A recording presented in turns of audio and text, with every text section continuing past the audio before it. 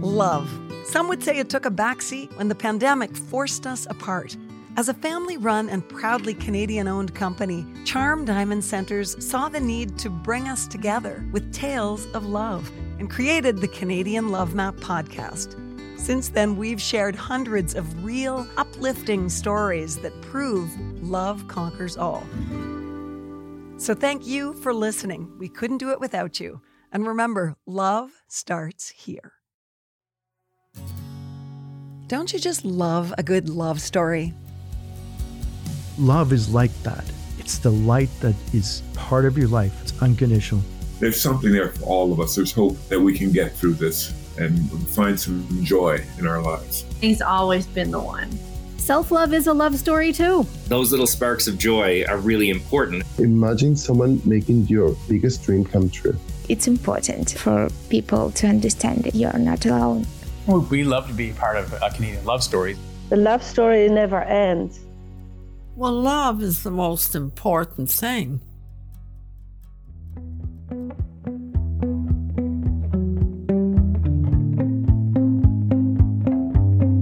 I would say one of the most beautiful experiences in what I get to witness every day is the amount of generosity from those in poverty. I've never met a more generous group of people than those who can barely feed themselves. It is so incredibly inspiring to see a mom with 30 diapers left try and offer 10. They're often facing a very cold, hard world, and they still find a way to approach it with love and kindness and empathy. Hi, I'm Nancy Regan. This week's love story belongs to Shannon Christensen from British Columbia. After a tumultuous teen phase, the sudden loss of her father, and the challenging revelations of new parenthood, Shannon made it her mission to build a village for mothers in need. The result? The nonprofit Mamas for Mamas organization. It's a support system that is making a loving difference and spreading across the country. This is the Canadian Love Map.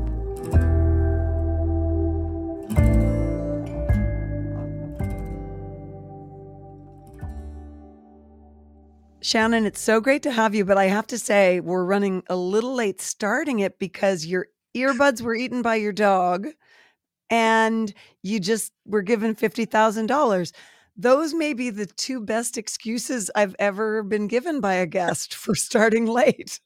It was the best morning. I can't even be upset about the earbuds. And I didn't secure this donation. I had a call come in from our new gal who runs community and partnerships. And you know what? I knew she was going to be great, but I didn't expect her second week to start with the biggest donation that I've ever received, let alone a brand new gal. So the week's starting off well, but we have a guy who wants to help us match that. So the 50 has turned into 100 since you and I started talking about that 50 through the text messages that are coming through on my phone that I'm putting on silent because I am getting far too fired up about the opportunities ahead of me for this summer campaign.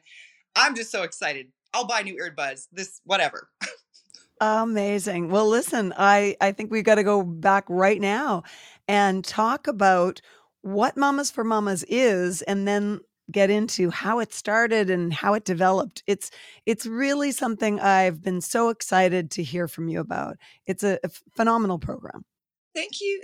Thank you so much. I mean, Mamas for Mamas it's a registered nonprofit organization, but we were built in community. So I always say that we are a community of caregivers looking after each other with a charitable safety net, and that is at our core, what we need as mothers is a village. And that was something I didn't have when I first had my babies. I was 22 with my first, 25 with my second. And I was looking for a village of mamas with whom to raise our kids, trade clothes, trade recipes, trade hardships, and be there for each other. And it has turned into this national poverty relief organization that really has tapped into this ability to first navigate the resources and only then fill the gaps with what's not already available in the community. So that's Mamas in a nutshell. Yeah, I just am realizing I haven't really thought about the fact that we always hear the phrase, it takes a village, but that must be a very frustrating phrase for a lot of moms who don't have a village, and they probably feel like, yeah, I'm sure it does, but I don't have one. So what do I do? And they can turn to you, especially if they are in difficult financial circumstances. Yeah. And it started off as donate, share, support, connect with moms of all socioeconomic backgrounds, because, in order to build a longer table, not a higher fence, you need people who not only need a place to sit, but have wood to offer, time to offer, expertise to build said table. And it was really about finding a way that we could build that village for the moms who didn't have time and energy to go build it for themselves because they were working their second job or their third job. So what started off as an alleviation of emotional poverty for me personally turned into this real financial poverty relief agency that was identifying these gaps in an evidence informed way. We were actually doing these needs assessments with the university. We were doing, what's actually happening here and how can this be so pervasive, where it's the invisible poverty that's impacting these mamas, which is in turn impacting these kids and creating these adverse childhood experiences for them that is turning, 10, 20 years from now, the same cycle for them. Okay, can we get personal? Yeah. Can I ask you about, you mentioned having your own kids and you were very young. Yeah. Can you tell me a little bit more about that experience? Yes. Well, actually, my motherhood experience started when I was 16 and I became a godmother to a very, very sweet baby. Her name is Jaden, and she's now my daughter. So I didn't birth her. Her mother had her in middle school, and I took it very seriously when she named me her godmother. And I just, when Jaden needed a place to live when she was 8 years old, she came and lived with me, and she lived with me until she was 16. And when her got out of jail and was in a position to hopefully rebuild with her daughter, they tried again. Jaden moved, didn't work. It was very, very tough for Jaden, but I stuck around emotionally for her as she figured out what she needed to be there for her mom who couldn't be there for herself. And it was like she and I built Mamas for Mamas before Mamas for Mamas was born. So Jaden was really the reason that I had this belief system that there's so many moms and kids out there that need a hand up, not a hand out. And, so then I had my babies, my biological babies. It was right after my dad walked me down the aisle. He had a heart attack and died. And it was the next day he died after your wedding? It's we got married at like 5 p.m. on a Friday and he died 9 a.m. on the Saturday. And Shannon, I'm so sorry about that. I read that in the notes that my producer gave me originally, and it just hit me right in the gut. Yeah, I don't think there's anything that can prepare you for that. And he was happy and healthy and strong. And young. Yeah, he's 53 years old. And then when he died so suddenly is when I realized I wanted to start a family. I didn't want to die with a bunch of degrees on my wall and a bunch of, wonderful experiences in academia with no experience in building a family, because I knew that was what was the most important for my dad. With all of the accolades of his life and everything that he accomplished in his world, all he really cared about was his daughters. So Jimmy was actually born on my parents' wedding anniversary, like 7 weeks early. So there was this experience of grief and loss and this really beautiful experience of life. And in a moment where all the doctors thought he was going to die, I was, had an abruption and had lost more than a third of my blood supply. They didn't think I was going to make it either. And we both made it. And we didn't just survive, we thrived, But you were only 33 weeks pregnant then. So he was in the NICU for a while.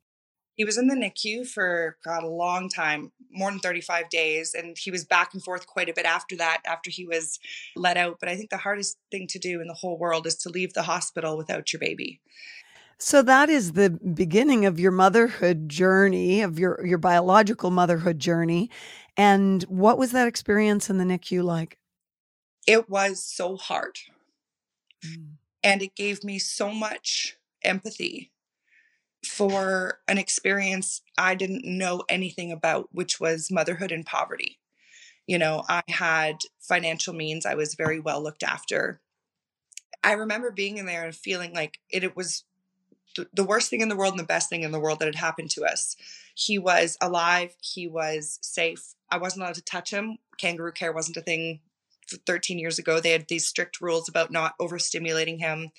And I watched this mom on the other side of the room, and had gone through some tough times, and she'd had this baby, and it was she named her Hope, and she would come in every day to see Hope, but she really, she didn't have a lot going on. And I remember one day she got really mad at the nurse because she was supposed to feed the baby and she missed her time frame, and she completely lost it on the nurse. They called social workers. They got, right in there.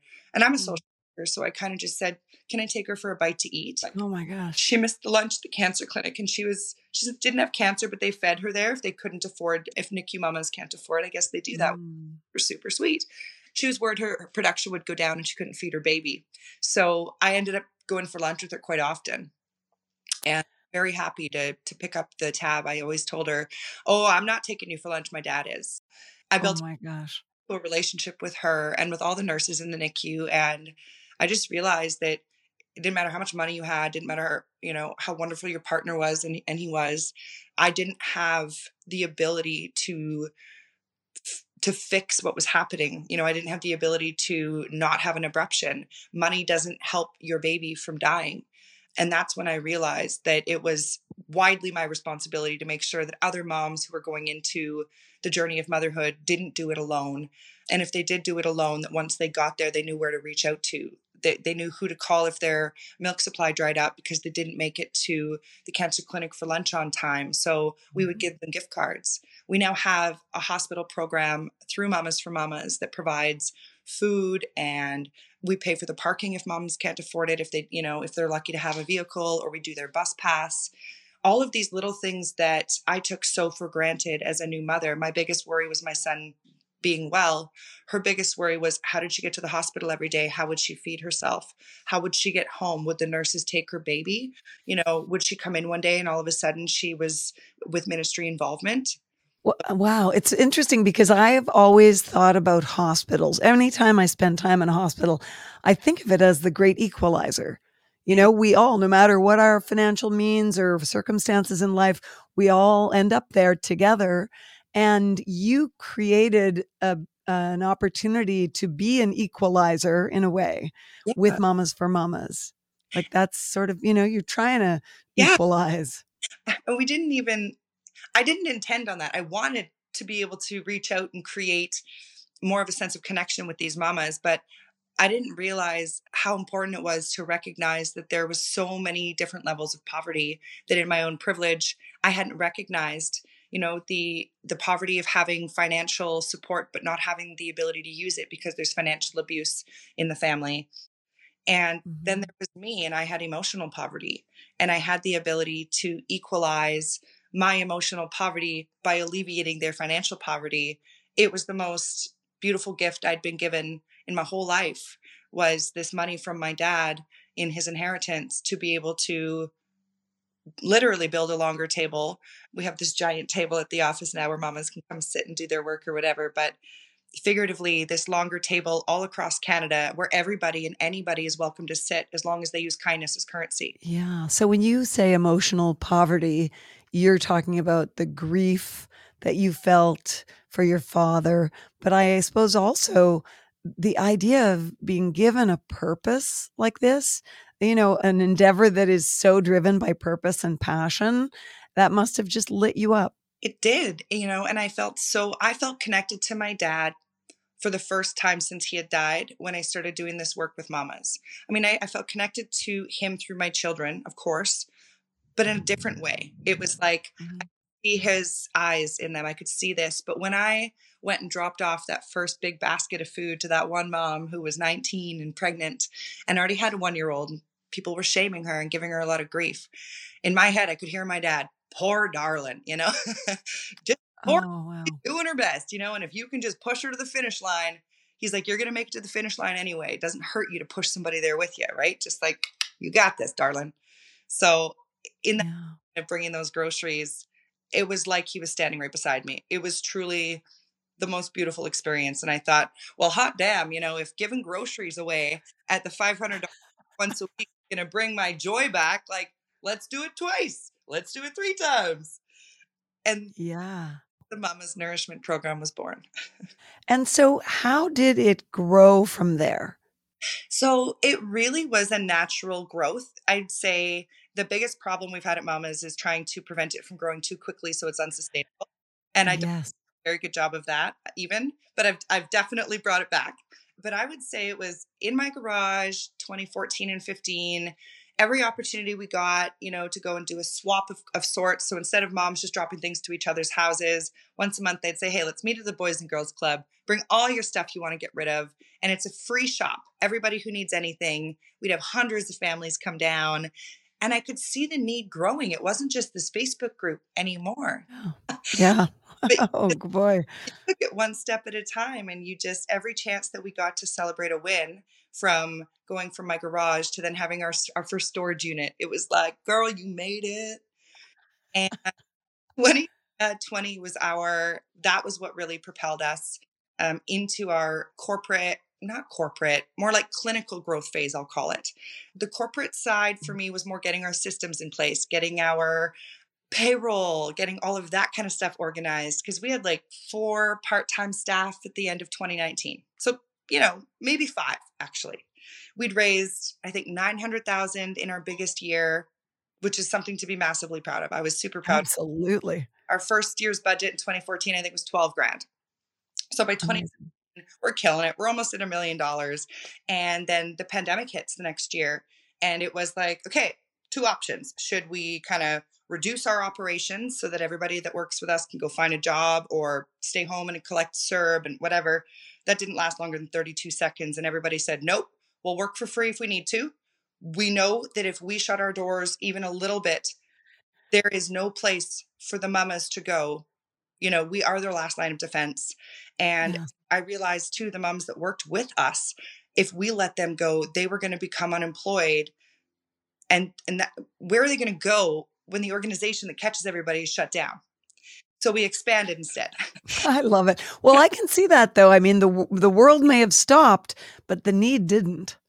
In fact, the need probably got amplified. The need continued to grow. So we had an opportunity I learned how to write grants very quickly. We were supported by Jillian Harris since 2017. 2016 actually is when we first met. So she really taught me how to monetize Instagram and how to get partners on board to help us out so that they could donate, $10 from every one of their bags, or these micro amounts for these macro level donations made such a big difference for us. But we also realized that's one source of revenue.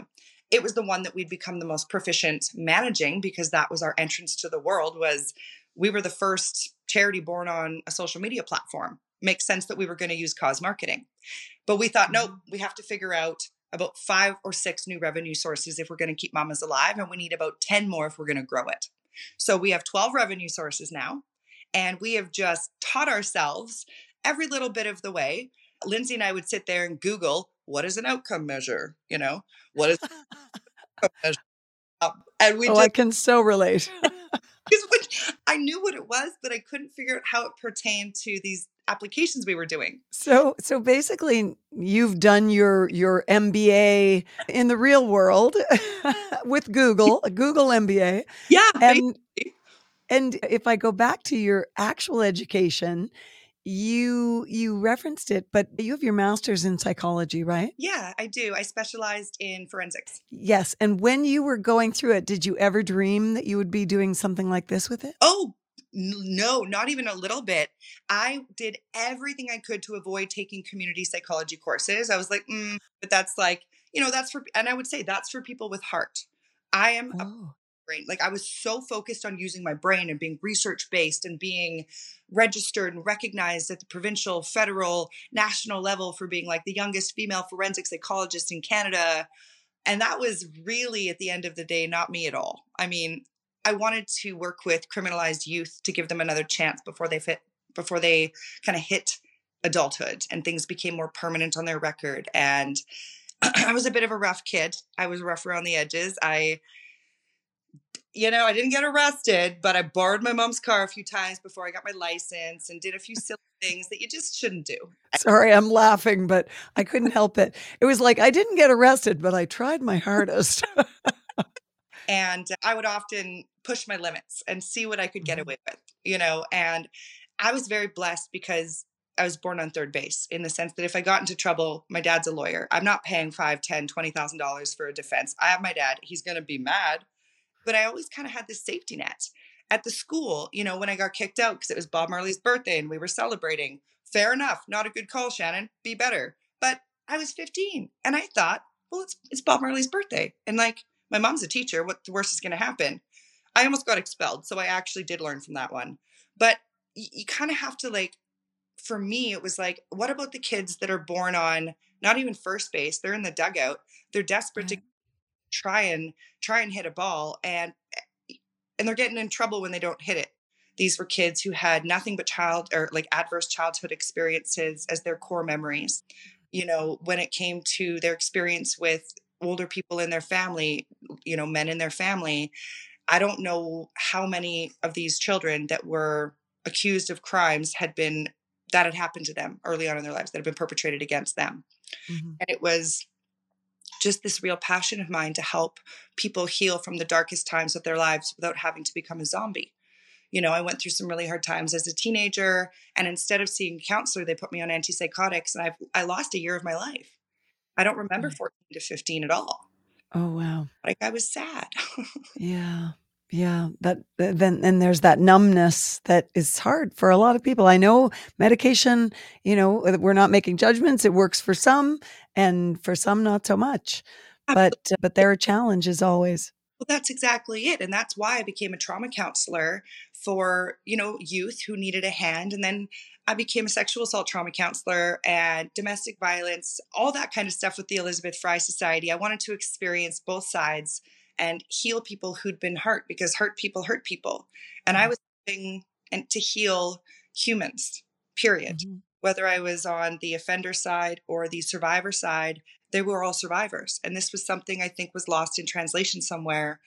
We lost empathy in our rehabilitation system, which we call a court system, which is not a court system, it's a punishment system. And, you know, we need to rehabilitate our neighbors and stop punishing them for having needed support. Well, because it comes down to trauma for both sides, right? Perpetrators or victim, often it's all about trauma and a history thereof. Yeah. That's exactly it. And learning how to engage in a trauma-informed lens was, I would say, the most important part for our team in building Mamas for Mamas, to be able to keep our culture strong throughout the years. We have always maintained that we are, it's okay to what do we say? Well, the only emergency is your well-being. If you need a day, take it. Like, we don't charge our employees for mental health days. So if they need one, sure, we track it somewhere, but if they go over and they need another one, I would rather support any of our employees with a wellness day or 5 than see them go on short-term disability and impact their long-term well-being, period. It's just do unto others and treat those like you want to be treated as an employer. And it's walking the walk. Like, it's crazy to think, but it has led to such retention for the most incredible humans. And I've learned too that burnout can happen at any phase of the game. For myself, for our team, we need to have more of that time to kind of refill our tokens before we go back out into the world, because we give them out constantly. So, you know, we do team building every month. We do either energy healing or, you know, wine tasting or paddle boarding. We just find a way to connect with each other, because the work we do can be very dark, it can be very hard, but it can also be incredibly uplifting. We couldn't share the great stories that we do here on the Canadian Love Map podcast without the amazing support of Charm Diamond Centers. They are Canada's largest family-owned jeweler, and they're proud to be putting love on the map. The folks at Charm Diamond Centers are thrilled to be a part of your love story. So visit charmdiamondcenters.com or one of your local stores. Love starts here.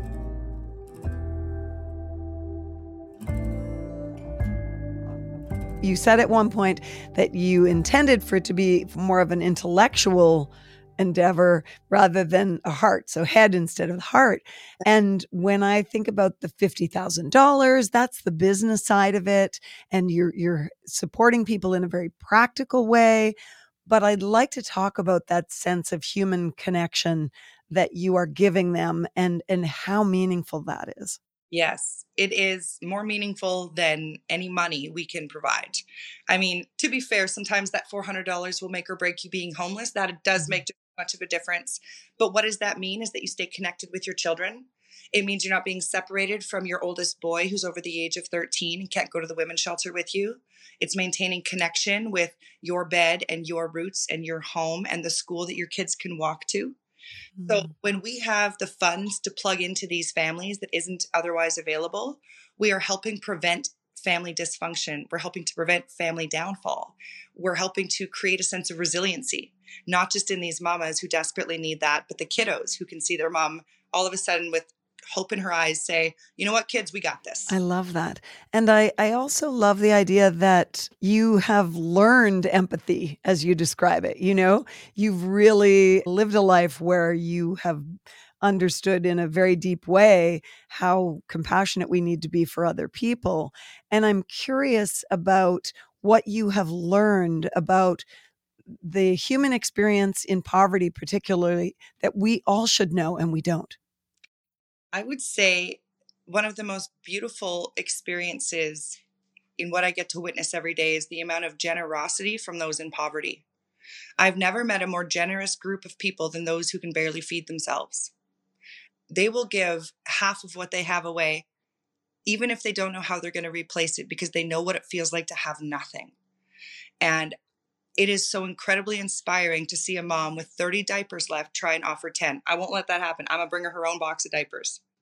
But the fact that they are so willing to engage in kindness and reciprocal energy exchange when that hasn't been their norm, that hasn't been their experience with the world. They're often facing a very cold, hard world, and they still find a way to approach it with love and kindness and empathy.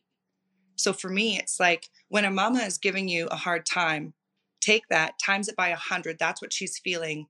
And that is how you treat her. Like she's going through probably one of the hardest days of her life. And if she's losing her ever-loving mind because someone else got the box of diapers from the website, let me tell you what she's experiencing.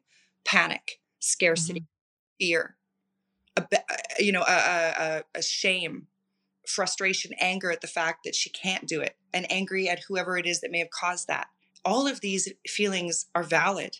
And when they are validated, they get to move forward into the fullness of their lives, not only with the understanding that it's okay to feel how they feel. You know, we can teach and work with them on coping through those feelings. And at the same time, we're going to get you those diapers. We're going to get you the products that you need so that you don't have to feel like you are, you know, in some sort of a Hunger Games for diapers. If there's a box posted on the group, there's usually 50 people who say, I need it. We private message all of them, as many as please come into the market. We'll get you what you need. That is beautiful. I really am so impressed by the idea. I remember when I had my first child and had a lot of support and was still stressed out and exhausted. And I just had, in the first couple of weeks of motherhood for me, I had this very powerful realization. Wow, how do single mothers do it? That was my enduring, intellectual echo. Like, wow, if I'm feeling like this, how do they do it when they've got no support? And you are that safety net, and that's so beautiful. I'm just so grateful that we are that safety net, you know? How did this translate into a best-selling book for you? You know, much like everything that has occurred with mamas, it's the universe providing time, space, and a platform to share this message. And Mamas for Mamas can connect with a lot of people, whether you were that mom, you had that mom, your sister's that mom, your dad is a single dad. When I use the word mama, it's an all-inclusive term for caregiver. But it was just an opportunity we were reached out to, and a few friends of ours had already kind of, gotten into this book writing world. And we thought, well, this is a really good opportunity to share the voice of mamas, to share a bit of the story of mamas. And it turned out a lot of people were really excited to hear about it too. And we did have Jillian Harris on the podcast to launch it. And I can't say enough about that woman. She has this impact, and she's just a real human. So when she says things, people listen, and people care about what she does. And she was reading my book, so they did too. Isn't that funny? And I think I so agree with you that when you are on the right path, the universe kind of just opens up and connections get made and pieces fall into place. It's kind of magical. It is. And I truly wasn't planning on leaving my career. I was making good money. I was doing trauma counseling and really impacting lives. I felt on a macro level, a micro level. I felt I was impacting the world in the way I needed to. And it just kept pulling me further and further away. You know, mamas would win an award and all of a sudden there was an event to go to. And so we'd go to the event and then we met someone and, oh, they have a space for us we can use. And it was this beautiful experience in taking opportunity, and the opportunity is taking you. And with 48 staff now compared to the 4 that we had before, we have this beautifully robust system across 2 provinces in person, and then the other provinces on these digital satellite platforms, where we are catching mamas falling through the cracks, but we're also connecting them to each other, which I think is just as, if not more important. And they're creating community amongst themselves and a sense of belonging, which is the strongest predictor of mental health, according to Adler, who was a Freud understudy. I know you were named to a top 40 under 40 list, and that's beautiful accolade for what you've done, what you've accomplished. But what has your accomplishment meant to you in very human terms? I think for me, well, as a middle child in an Indigenous Irish French family, I always sought recognition. And as soon as I got it, I realized I wanted to give it away to the people who'd built mamas, because I don't feel I did it. I feel like we did it. And I've never had that mentality or that lens in my life. I always felt like I needed to be better than the mom next to me to be good enough in my own skin, or better than my sister who was a world champion in karate by the time she was 15. I mean, if I compare myself to my sisters, I was always going to fall short. But when I stopped comparing myself to other moms, I stopped feeling like I was coming up short. And there's this really beautiful experience in being able to equalize your self-esteem, you know? And it's just been such an interesting transition to be able to accept an accolade or an award and think, thank you, I'm proud of that, instead of saying, oh, I don't deserve that. I do deserve it, but so do thousands of people that have built mamas with me. Yes. So whenever I get an award of any kind for mamas, all I can think of saying is, you know, thank you on behalf of mamas, because I may have birthed her, but we've raised her. And I think we all know that raising her is the big one. That's the big thing. That's showing up every day. Can you give me an idea of the many ways in which you support mamas? Yes, absolutely. So there's the first line of defense is the Facebook group. You go on there, mom to mom, peer to peer. It's donate and trade. The second place is come into our Karma Market. It's free items for all members of the family in all of our physical locations. That's kind of our flagship program. It's like, come in and all the material items you need, you don't need to trade for. You don't need to find something and, you know, drop it off. Just come and get the clothing, diapers, wipes. We also have the at-risk program, which is the umbrella program for all of the poverty relief services. And we've got comprehensive resource navigation with our social workers. So we do the Maslow's hierarchy of needs. We make sure you're housed. We make sure you're fed. We make sure you're safe. We make sure that all of your basic needs are met. And then we make sure you can meet your social determinants of health. Are you accessing education? Do you have transportation? You know, all these different things that really make up a happy, whole human being, we make sure you have access to, regardless of your income. And that also means access to mental health care. In our community, we have some great mental health services that we can access and navigate, but there's often 10, 15-month wait lists. So we have our free mental health program, and we will be able to get you in before about 17 days. And that is the longest that we're comfortable having it. We're not comfortable having anybody wait. We have a 0 fee structure. If you want to give back later on when you have the capacity, you can make a donation. But we have a 0 fee structure for that reason. We have 0 sliding scales because our mamas are choosing between milk and toilet paper. We're not adding mental health care to that list. We've got the Sustainable Nourishment Program, which provides fresh food to families. Food was too expensive for us to go buy, so we built a farm. And we have 1/3 of an acre of food. We get all the seeds donated from West Coast Seeds. We get all of our little elementary school friends to seedling them for us. We plant. We bring our friends and volunteers out to harvest. We have a single mom who runs the farm. We trade half of the eggs that our laying hens produce to the farm owner as our lease for the land. Wow. It's the sharing economy within nonprofits that helps us to keep a 17% overhead on a $5 million budget. So all of the output goes directly to the families in need. And, and then the people we're hiring to actually provide the services are mothers or just really wonderful maternal people. We have we have dudes, we've got all sorts of folks. We also have our diverse ability back to work program. So we hire 12 individuals they have neurodiverse abilities of many different kinds, and they will have a worker with them, or they might not need one, but we employ them for 4 months out of the year to give them a hand up, not a handout, to learn a skill. And if they love it and they're great, we'll hire them. And then we've got basically the seasonal programs. So back to school programs, we do backpacks, water bottles, calculators, all of these things for high risk kids that are living between houses. And they're not really in foster care, but they're not really at home. And the Champion program was based on Jaden. And it was based on you're not in care, but you're not being cared for. And you need to be able to go somewhere without bringing your parent and say, I need some things to get through. I need hygiene products. I need clothes. I need a winter jacket. I need boots. I need bus pass. We'll do all of that. No questions asked. Some questions for safety, but no, send me your bank slip. Is just these ways of filling those gaps. In the mental health program, we have a pregnancy and infant loss counseling, and we only launched that because we were trying to refer moms who'd lost their babies. And the only place that was doing it in BC was the BC Women's Hospital. So we now work with them to take all those referrals.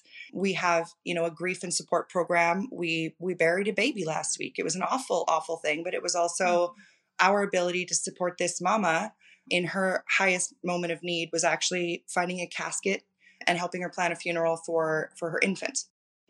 We have a Fill the Gap dental program that runs under the at-risk, and those are things like pain, infection. We've had a mama who went in at 37 weeks with a stillborn baby, and they knocked out her tooth during the intubation and told her it was pre-existing, so they weren't going to fix it. So, wow. Having to go home without your baby was devastating enough. We weren't going to have her go home without her tooth or her dignity, for that matter. So it's obviously been such an evolution that was driven by you actually seeing need. And every time you got to, I guess, the further you got into this work, the more need you see and identify and then address. That was it. It really was an experiential needs assessment from day one. And our clinicians were trained to just find what was out there. And we really have a strict policy not to do anything internal until we've navigated all the resources. And we realized that there were a lot of gaps that we needed to fill. Demand and supply, basically. You're reacting to demand in a very human way. It was a matter of, we had a lot of people going out and doing needs assessments with surveys, and, they said, we just don't know how to reach the moms. We don't know how to reach the clients. And we would put one post on our Facebook group with a poll to say, if you could choose between a discount on, I don't know, your Fortis bill or a discount on groceries for 3 months, what would be the most impactful to you and why? You've got an entire series of data, qualitative and quantitative, at your fingertips based on just reaching out to people like they are human beings with valuable opinions, because they are. What a concept. Amazing. And that's it. You're showing other people a path. You're shining a light on a path that might not be obvious to some. And I'm sure people are so, so happy to help. Like, they must be, I would think the people who are being helped by your organization, of course, are thrilled, but I bet those who are helping are equally happy in a different way. It's crazy what a beautiful energy exchange it is between individuals who are in need, individuals who give back. They're often the same people over time. We've had probably 30 or 40 people who came to us really down and out, like, hardest place of their lives. And they're donors now. Like, they're not just small donors either. Like, they're owning companies, they're giving back. And so with a bit of a boost from like the mamas, they could see their value, they could feel their value, and they had the financial support to move forward to find their value. Well, I think what you've just described is the true meaning of success. Right? I totally agree. I believe that the hardships and the barriers that are presented, and us being able to find a way to overcome them, that is the resiliency is success. if you're successful without resiliency, you really haven't earned it. And if there's one thing this life teaches us is that we have to be resilient. Isn't that the truth? And when in doubt, be kind. Well, I'd love to ask you, how can any mamas out there, and I mean that as a wide term as well, anyone with a nurturing instinct who wants to help or be helped by your organization, how should they find you? There are multiple different ways, but the best way, if they're looking for help, is to go onto the website and send us a support application. It goes right to our social work team. If you're looking for more of that peer-to-peer support, mom to mom, caregiver to caregiver, hop onto one of our Facebook groups. We have more than 150,000 moms across Canada who are engaging in this sharing economy. Donate, share, support, connect, help to find resources, all that stuff. But if you're looking to, volunteer, if you're looking to give time, all of that stuff is on the website, mamasformamas.org, and a big Instagram following on our main page, but each of our local branches have got one as well. And it's always fun to pop on and see what we're up to. And you can always find what you need just by reaching out to us, admin@mamasformamas.org. We're always happy to help. Shannon, I'm so inspired by what you've done and what you're doing. And this podcast is all about love, but one of the things we always say, we tell all love stories of all kinds. And this kind of love in action story is really something that lights me up. So I just want to say thank you so, so much. Your enthusiasm is infectious. And I laughed when I read the notes, your bio that my producer had originally sent me, because it said, Shannon really likes garlic, dill pickles, spaghetti, and making the world a better place. And I don't know about those other things, but you are definitely making the world a better place. Thank you so much. Gosh, thank you so much. I do love garlic dill pickles. I do love spaghetti, but my favorite thing is making the world a better place. Well, I'm with you on all those counts. So hear, hear. Hear, hear. Thanks, Shannon. Thank you so much. Thanks for listening to the Canadian Love Map. If you love us, please subscribe and share. And if you want to help us spread the love even more, rate and review our podcast. It makes such a difference. We'll be back next week with another love story to add to the map. This podcast is presented and made possible by Charm Diamond Centers. It's hosted by me, Nancy Regan, and is produced and distributed by Podstarter.